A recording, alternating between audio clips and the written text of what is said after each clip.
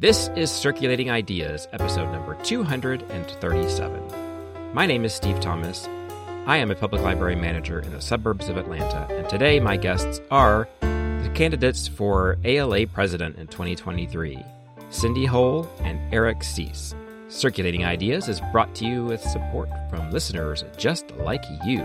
Find out how you can help support the show by going to circulatingideas.com/support. And don't forget to sign up for the Circulating Ideas newsletter.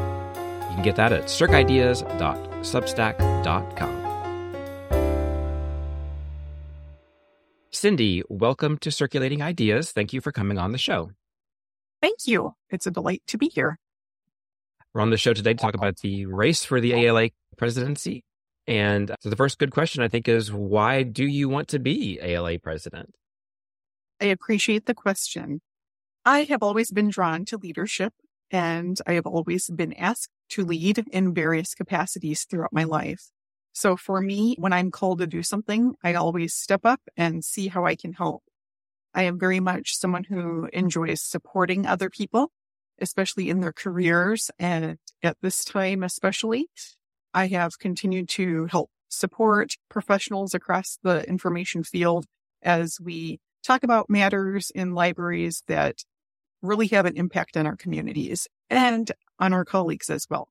So I believe that it's always the right time to stand up for the voice of the people and to make sure that you're connecting and working with others. So for me, it's just a natural fit into my daily career. And you have some previous leadership experience within professional organizations as well. Yes, I do. I am the past president of the American Indian Library Association. I am currently treasurer of the Freedom to Read Foundation, and I sit on several committees working through diversity, equity, inclusion, anti-racism, social justice matters, always looking at how I can expand my scope of knowledge so that I can share that information. And as a connector, I like to help bring people together. So it's something that is very important to me. Obviously, book challenges is kind of the big thing in the news about libraries, and they've been dramatically and publicly on the rise. What do you think ALA's response has been so far, and how do you think the organization could do more to help library staff with this issue? Well, the Unite Against Book Bans initiative started, and ALA was quick to organize that information and pull it all together. So I think that that's something that is a very helpful resource for librarians. Looking at the toolkit, looking at the resources, that information is only going to continue to have that need on demand. And it's nice to be able to see that starting point with ALA and all of the other organizations that are supporting this industry and this field, that we can continue to offer support through webinars, discussions, making sure that newsletters are timely and that they're really touching upon these areas of concern. As we know, bills continue to pop up across the country, and in some areas, it's more so than others. So it's important that we are offering that information and support so that librarians can reach out to fellow colleagues who are also going through these challenging times. Yeah, it's those connections again that you talked about. It's just knowing somebody else that's out there is going through what you're going through. Absolutely. ALA has always offered that support and information through the Office of Intellectual Freedom.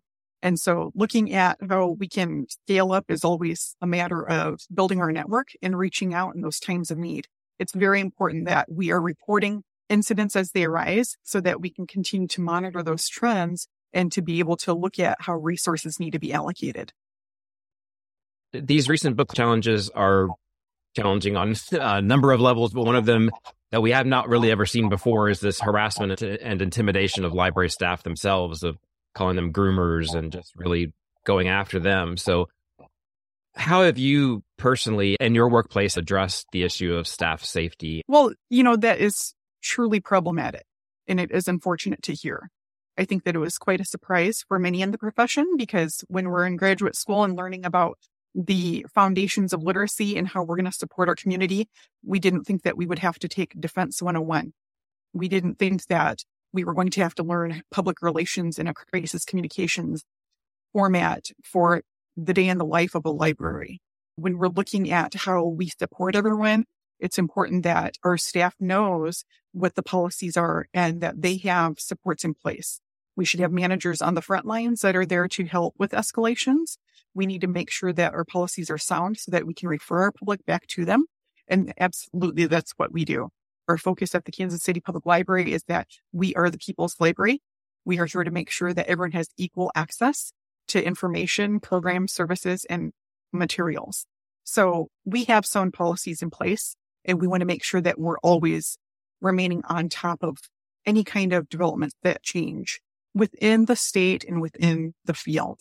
It's a balancing act. We're looking at all of those different things. We're making sure that we're reviewing our policy, making sure we have sound procedures, and always talking to our staff and our public, making sure that everyone knows what the library is here for and how we can help connect them to information that they need to live their best lives. In what ways can libraries provide more equitable services to their communities, and what kind of barriers to those services do libraries face? Well, of course, the biggest barrier is always funding. And in times like these, it is interesting to see how people respond. We either have strong advocates who believe in the value of libraries and that they know that everyone should have that equal access to their public library and to their school library. Then we also have the barriers of people not having accurate information and making decisions based on what they read in social media.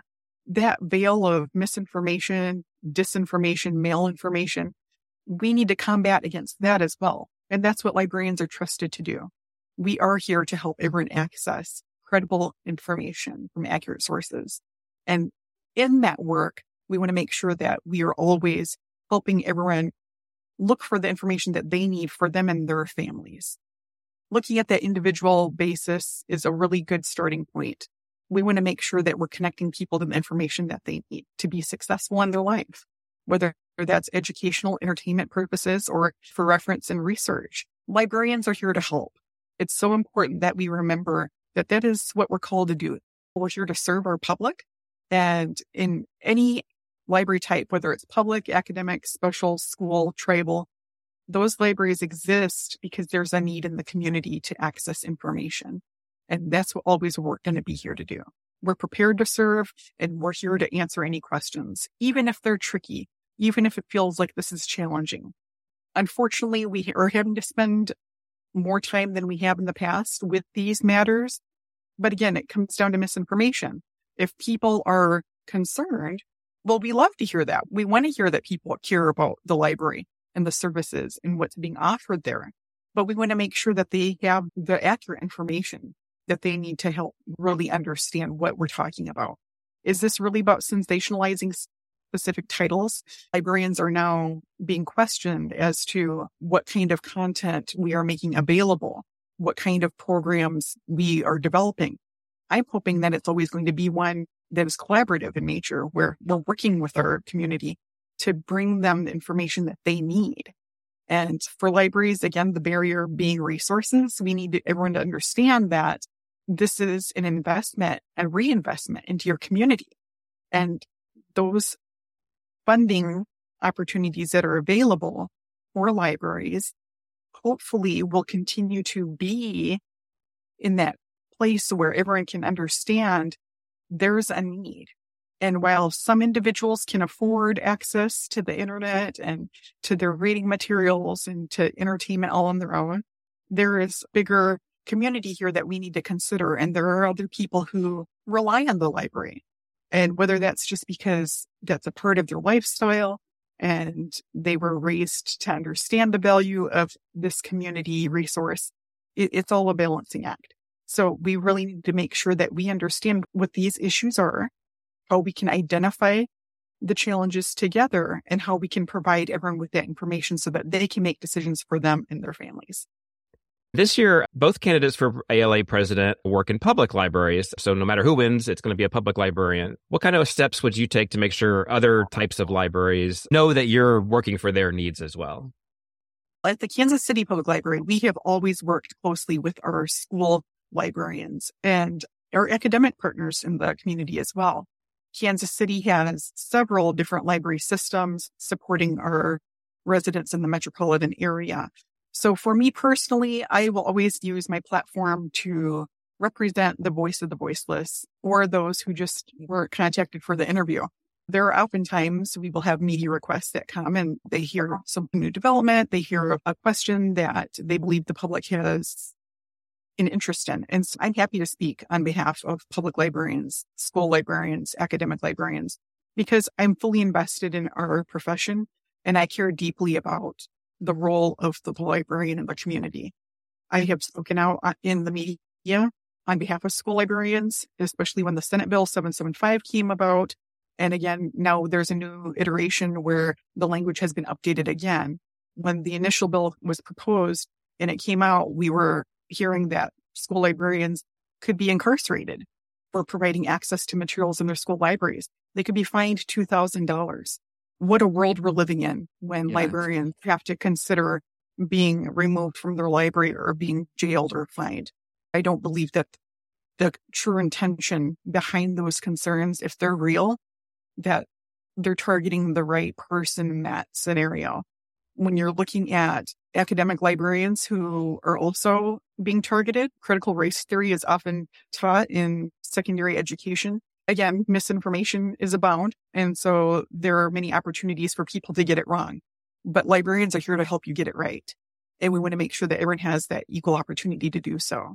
In my time as president of the American Indian Library Association, that is an association that helps librarians that serve Native American communities all across the country. Many different library types within that association as well. So for me, it's a matter of using your voice, sharing that platform, and making sure that everyone is represented well. I don't have all the answers. I don't think any one person does, but I will surely find them out. Speaking of some of your work within the association, what is some of the most personally rewarding work that you've done within the organization? Well, I am a Spectrum Scholar from 2016, representing the Santee Sioux Nation. And so, of course, being a Spectrum Scholar, that is near and dear to my heart. I have served in every committee that the Spectrum Scholarship Program has, and I'm currently the co-chair of the Spectrum Advisory Council. We bring this year's cohort together, and we have an institute at the annual conference in June. This is something that is very rewarding to me because I was brought into this field in a good way. I had some really strong leaders at my first library who were wonderful mentors, and I really appreciated the opportunity that they gave me to learn about ALA, to get involved, to become a part of a committee. My first committee was serving on the Rural Native Tribal Libraries of All Kinds Committee. It's a smaller group, but it has a large impact because there are a lot of needs in rural areas. And so rural libraries in small communities, in tribal communities, it's something where you need to scale up. So you do that through networking. My most important part of building my network over the first 9 years of my career here has been that I've continued to learn and grow from colleagues from all different kinds of libraries, from all different areas across the country. And it was a very rewarding experience to be on President Patty Wong's advisory council, where for her year, we met every month and we supported her plan and we made sure that she had all the information that she needed as she guided the association and she represented us. So I've been a part of a lot of really fun projects and I'm proud of all of it. And I'm always happy to continue to learn and grow. I think probably most listeners will know, but could you just briefly say what the Spectrum Scholarship is? Yes, the Spectrum Scholarship started 25 years ago, and it is a scholarship program to diversify the field. Scholars are selected every year and receive funding support to travel to the annual conference, and you're a part of a cohort. In that experience, you're immersed into ALA. You learn all about ALA, you learn about the different areas that are available with resources and support in different committees and how to get involved. The Spectrum Scholarship Program started to help bring more diverse perspectives into the field. And a few leaders started this diversity scholarship program to attract and retain diverse candidates into the field. And so it's something where we all have different backgrounds, experiences, education. And so it is a scholarship program for Black, Indigenous people of color. I feel like a lot of the efforts that we hear about is getting people just in the pipeline, but then I hear a lot from people that they get into libraries and then they don't feel like they're part of the group. What are some things that libraries can do to make their work environments more inclusive so that once you get the people in the field, they feel like they want to stay? Well, I believe it starts with culture. We really need to focus on the culture of the library within that setting, within your community.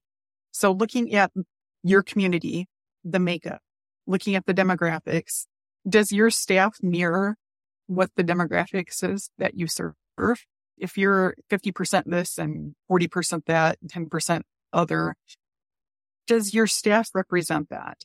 That's probably a good place to start, looking at how you can build a team of professionals who share those different life experiences, background, education, because we know that there is great strength in diversity. And it's important that we're very intentional in our recruiting.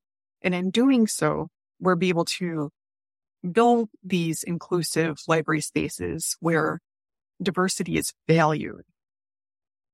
First, we need to start by welcoming everyone in, though. If someone doesn't see someone who looks like them working in a library, or they don't know what opportunities are available to work in this field, that's up to us. We need to make sure that we're sharing that information. For job fairs, our website, any ways that we have to recruit, we want to make sure that everyone understands this is a place where you also belong. We need to get to that place of belonging throughout the field. And ALA is a vast association is what I keep hearing. But at the end of the day, is it really that big? There's 58,000 members. And for some people, that sounds like a lot. But when you look at the scale of things, it's really a connected group of professionals where the more you do good work and the more that you contribute and get involved, the more you're going to be able to see the value of your career rise. And you can see yourself in this field having a successful career, contributing at the level that you want to, and making sure that you do put in the work to help everyone become engaged, making sure that you're welcoming colleagues to join you in your work, and so that we can create that space of belonging. ALA can do it. Libraries can do it. I have great faith in our ability to do so. When you look at the statistics, of course, it has been a slow process. It's one that is worth consideration. And as we continue to move forward, looking at how information moves it through communities and brings everyone together, I think it's just going to be an even easier path for us to navigate together. Definitely something that we need to keep working on. So what are your thoughts on neutrality and how do you balance the core value of intellectual freedom with also providing safe, inclusive environments for people? Well, intellectual freedom is near and dear to my heart. As a Dakota person, there was a time in our country where we were not allowed to speak, read, or write our language. And that actually didn't stop until the 1980s.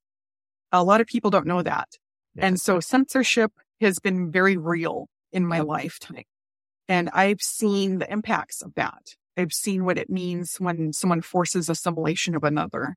And it's not healthy. It's not productive. And I don't believe we need to silence anyone's voice. So it's so important that when we're looking at how a library serves a community, we make sure that everyone absolutely has a voice. It has an opportunity to be heard and seen. Because when we're looking at how we create library systems, we know how to develop a collection. We have a process in place. We know how to secure a facility. We have funding available in some areas, and then in others it's well established and they have their different facilities. But when we're looking at the experience, that's really where we can create the libraries that we need.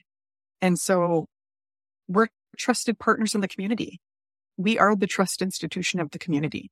And our community needs to be able to know that they can trust the library and that they can attend, their children can attend, and it's going to be a safe and healthy space for all. So when we're looking at our policies, they need to be sound and they need to be inclusive.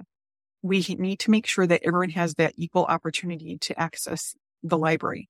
Now, when we're looking at the code of conduct, there are certain rules of the road in any public space, and that's what we need to maintain and uphold. It's important that we don't get confused as to what neutrality means. I served on the Intellectual Freedom and Social Justice Working Group, and there was quite a discussion and several debates over not only vernacular, but definitions. And while I can appreciate semantics, sometimes we need to talk about what is the experience and what is the actual impact. When we're looking at the intention of this work, it's important that we're always making sure that fairness and equity is the foundation of this work.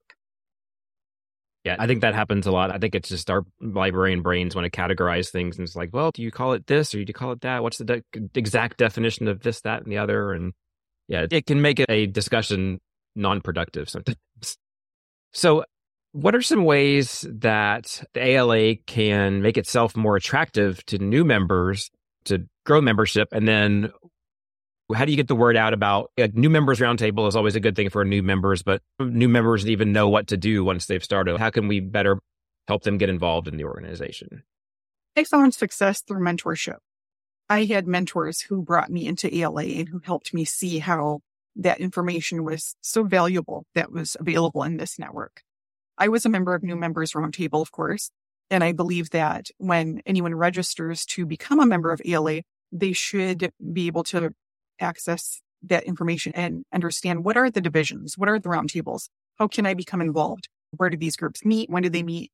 I think that when we set up membership profiles, it's important that everyone knows what these different groups are and where these communities exist.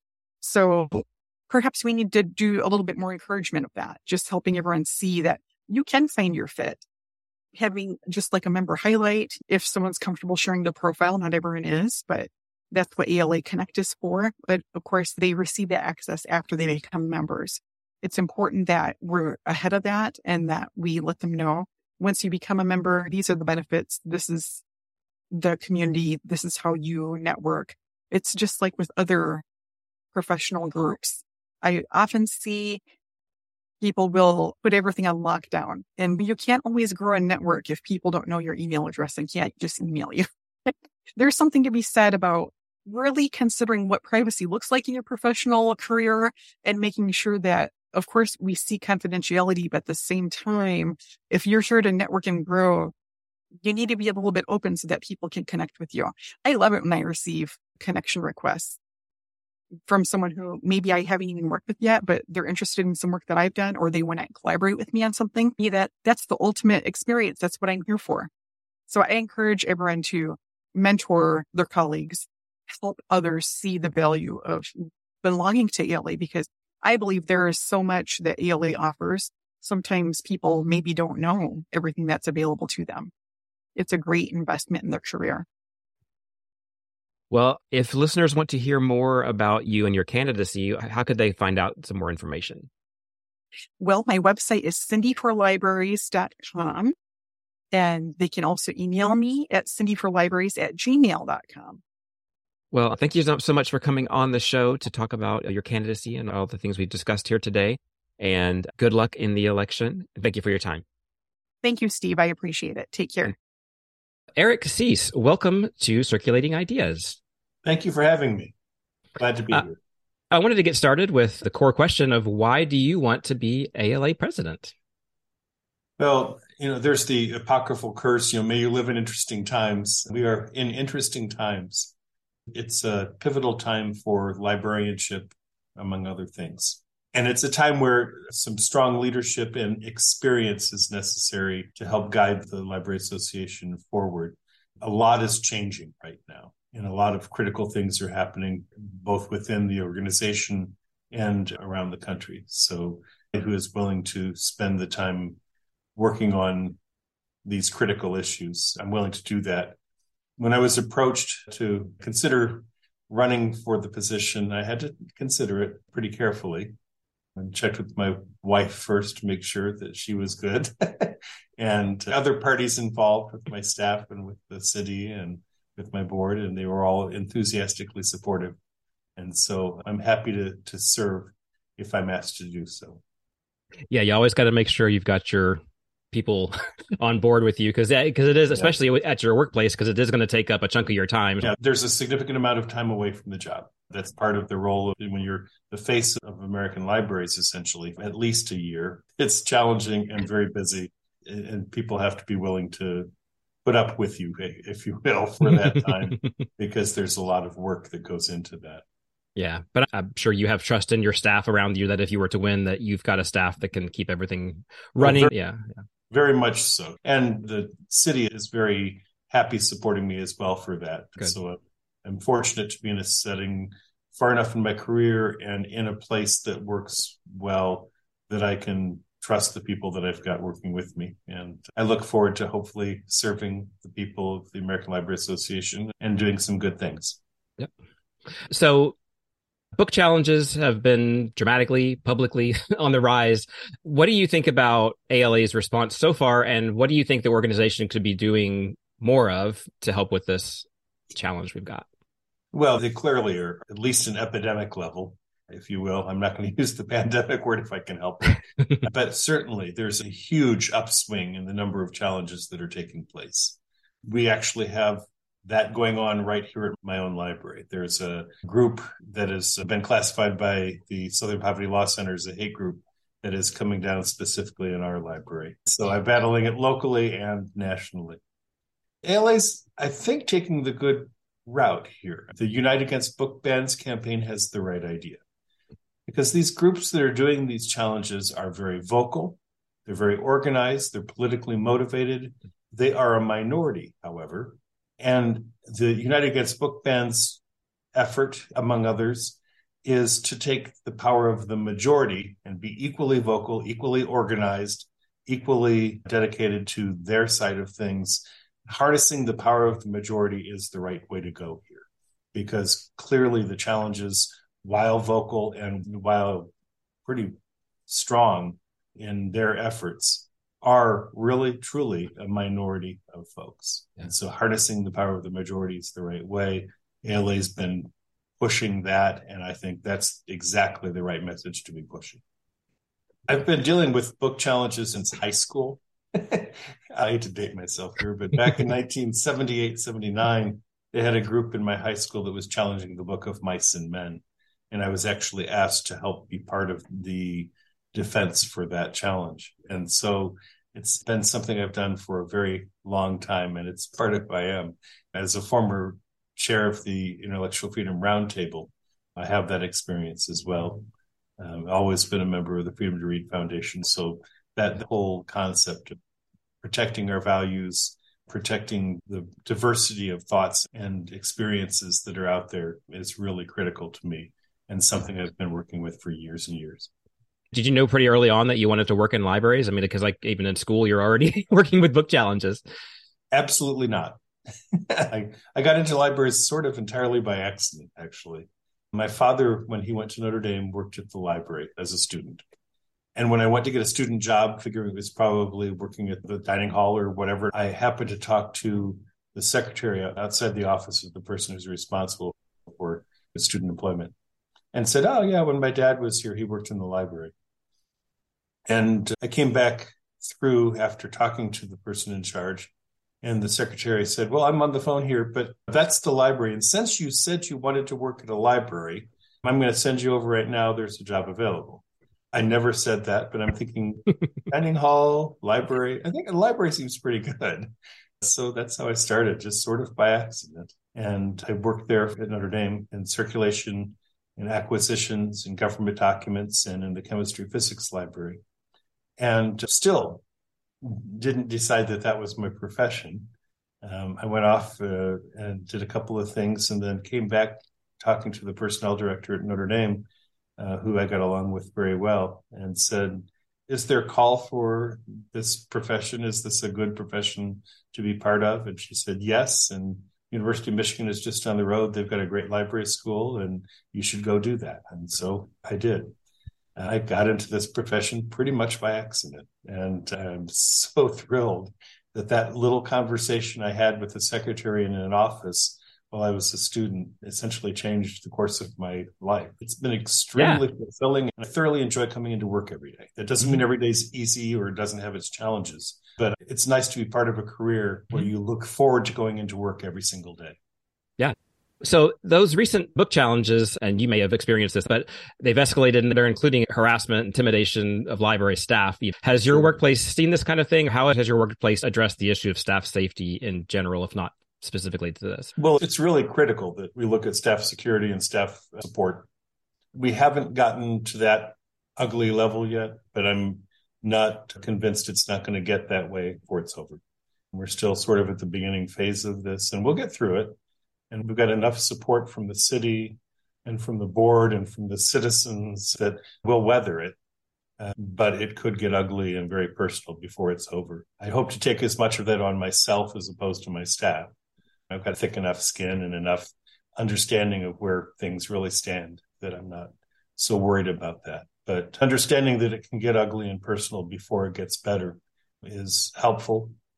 They get harassing and intimidating phone calls and various things, and it does affect them. It's clear that my role is to lend as much support as possible and let them know that they are supported. Yeah. And that's how I've always worked. We've got a dialogue going between myself and all my staff members.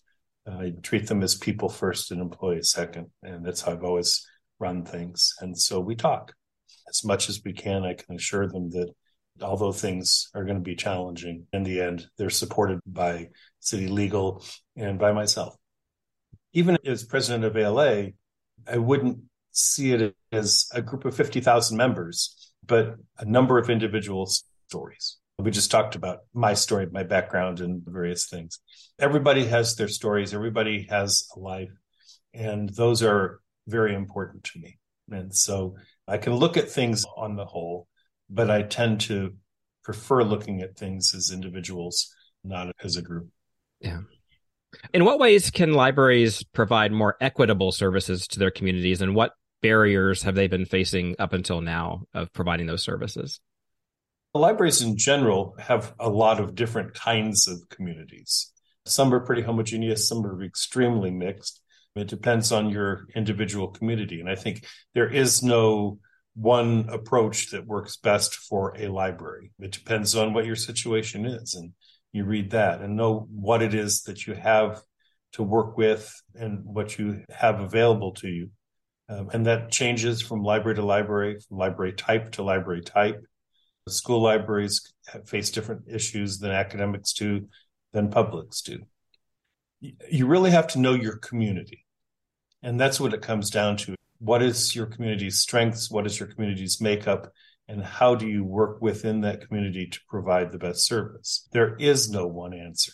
For our community, we have American Indian tribe, we have a number of Hispanic, and so we have to work within those parameters and provide the best kind of service that we can based on our population. Other places have different challenges. And it's just really understanding who your community is and what their strengths are and how you can reach out to them, what support you have and what opportunities you have is really the answer. There's no one way that you can best assure equity. It really depends on your community, but equity needs to be part of your plan. And it's critical that you understand that you have to reach as many different kinds of folks out there in their various experiences as you can. And it's critical that you plan for that. But what that plan is going to differ depending on what your community is. And sometimes libraries have ideals of what they would like to do, but you are constrained by budget sometimes. Like I know a lot of libraries want to get rid of overdue fees, and that's great, except that is money, and it's hard to sometimes justify to your funders. By the way, we don't want this $50,000 a year anymore or something. But I think you're right that you're thinking of it, of having it in the plan no matter what. That's a consideration, a lens you're looking through every time you're doing your strategic planning or figuring out new services to make sure we're thinking about this. That's exactly it. And, in our case, actually, we were able to eliminate fines for minors. We still have fines in place for adults. It's a compromise we were able to make with our budgeting folks and with finance department and with the city council, and they went for that, and we took what we could take because we feel that's important. We'd love to get rid of them altogether, but we have to work within our framework. Yeah.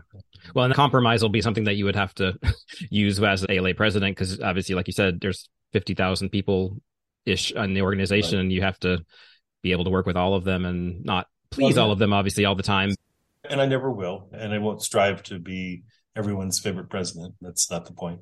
And I think part of being on the council of the American Library Association for 12 years as an at-large counselor is helpful because I didn't have a specific constituency. I'm not a public library counselor. I'm not a counselor for a specific thing. My goal really was to focus on all the different kinds. I supported school libraries as much as I supported public, as much as I supported academic or special or trustees or any of the other parts of the equation. And so I've always looked at the larger picture and the necessity of trying to make sure that you're looking at everything, not just one section, not one silo, if you will. Well, that kind of leads to the next question I was going to ask. That may be part of this, but what's been some of your most personally rewarding work that you've done within the organization? I think the council has been really a lot of it. It's given me the opportunity to meet a number of amazing colleagues and to work with some really incredible leaders. It's also given me a chance to talk to a lot of people and find out what's of importance to them and how I can best support that. So 12 years is a lot of time to spend doing that. Not everybody enjoys being on council. A lot of times people get on and then want to get off pretty quickly because it's just not for them. But for me, I found a home there and some amazing, amazing colleagues. So that's what I've enjoyed most. As I attend conference in person and I get a chance to network with colleagues from around the profession, from all different kinds and sides of the profession, academics and schools and publics and everything. And from people, who have been doing this for years or who are just starting, people that I can be mentored to or people that I can be mentored by. It's really been an amazing experience, and I've appreciated that. I will also say I really enjoyed a couple of my committee assignments. The Committee on Legislation, which I was on for a total of 5 years, really gave me some insights as to how ALA works within the framework of the legislative process. And I think that's really critical to understand. I also served 4 years on the Committee on Organization, which gave me a whole lot of information about the structure of ALA, where it's been, where it is now, and where it can be. Those two, I think specifically, those committee assignments were really very valuable. And so I appreciated those opportunities. It sounds like the organization is working a little bit to shift. So I'm sure that committee is really hard at work now. Yeah, the Committee on Organization is certainly very, very busy right now, especially with the bylaws changes that have been passed by council and are going to be sent to the membership in the spring. Yeah. What are some of those new things coming through council that excited you to hear about that library, that they're making its changes to the organization? Well, a lot of it has to do with the role of divisions and roundtables, but also the makeup of council. And the makeup of council is probably the biggest thing. There was originally a push to eliminate council, and that morphed over time and became a decision to go down to, instead of 100 councilors at large, moving that down to 18, and it moved up to 36 while we were in the meeting at Live Learn X. And I think that's good. It downsizes, but still has a significant number of folks representing various pieces and parts of the ALA picture. I think that'll work just fine. The big picture of a big ALA versus the individual divisions and the roundtables and various units is still to be decided. The operating agreement is not been voted on or decided yet. Maggie Farrell has her description of the proposed operating agreement that's out there, and it'll probably be tweaked a few times before it's over. But the whole concept is really one that some divisions have challenges with, because they initially, and up to this point, have had their own individual funds and the various things that they've developed by themselves, for themselves, and they've had access to, that are now going to be part of one ALA fund, at least as proposed. And the question is, what's the incentive if we do all this and it goes into a big pot instead of being ours? But I think really when it comes down to it, it's really important that a strong ALA means strong divisions and roundtables, and strong roundtables and divisions mean a strong ALA. It's a symbiotic relationship that's really critical. And I think it's a good way of looking at that. Nobody's losing anything. Nobody's losing the funds that they've raised.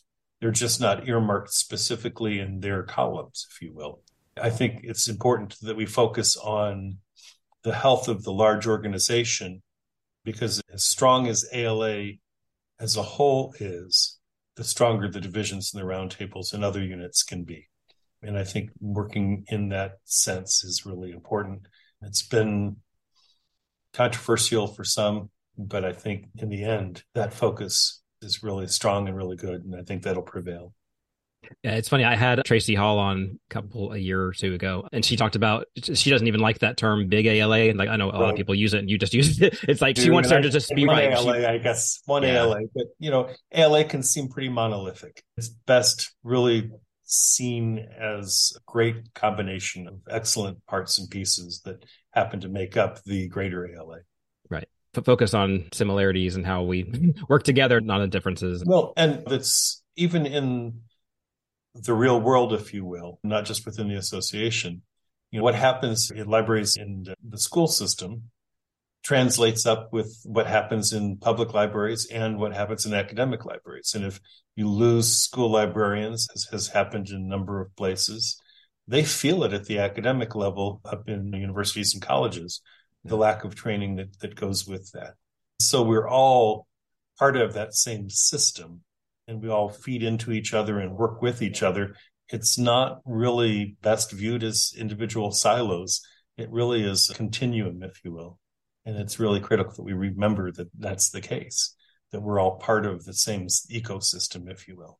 Well, along those lines, what are some ways that the organization can make itself more attractive to new members to get some more members back on board?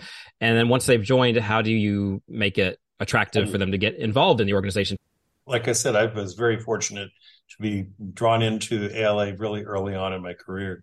So I appreciate that I had that opportunity and that I've had a chance to run with it. There's a couple of things, a couple of initiatives that I'd like to push for, and we'll see how that goes. But at least in my head right now, I'd like to bring more members of diversity into the profession and to bring as many people as we can who are strong, passionate, and sharp.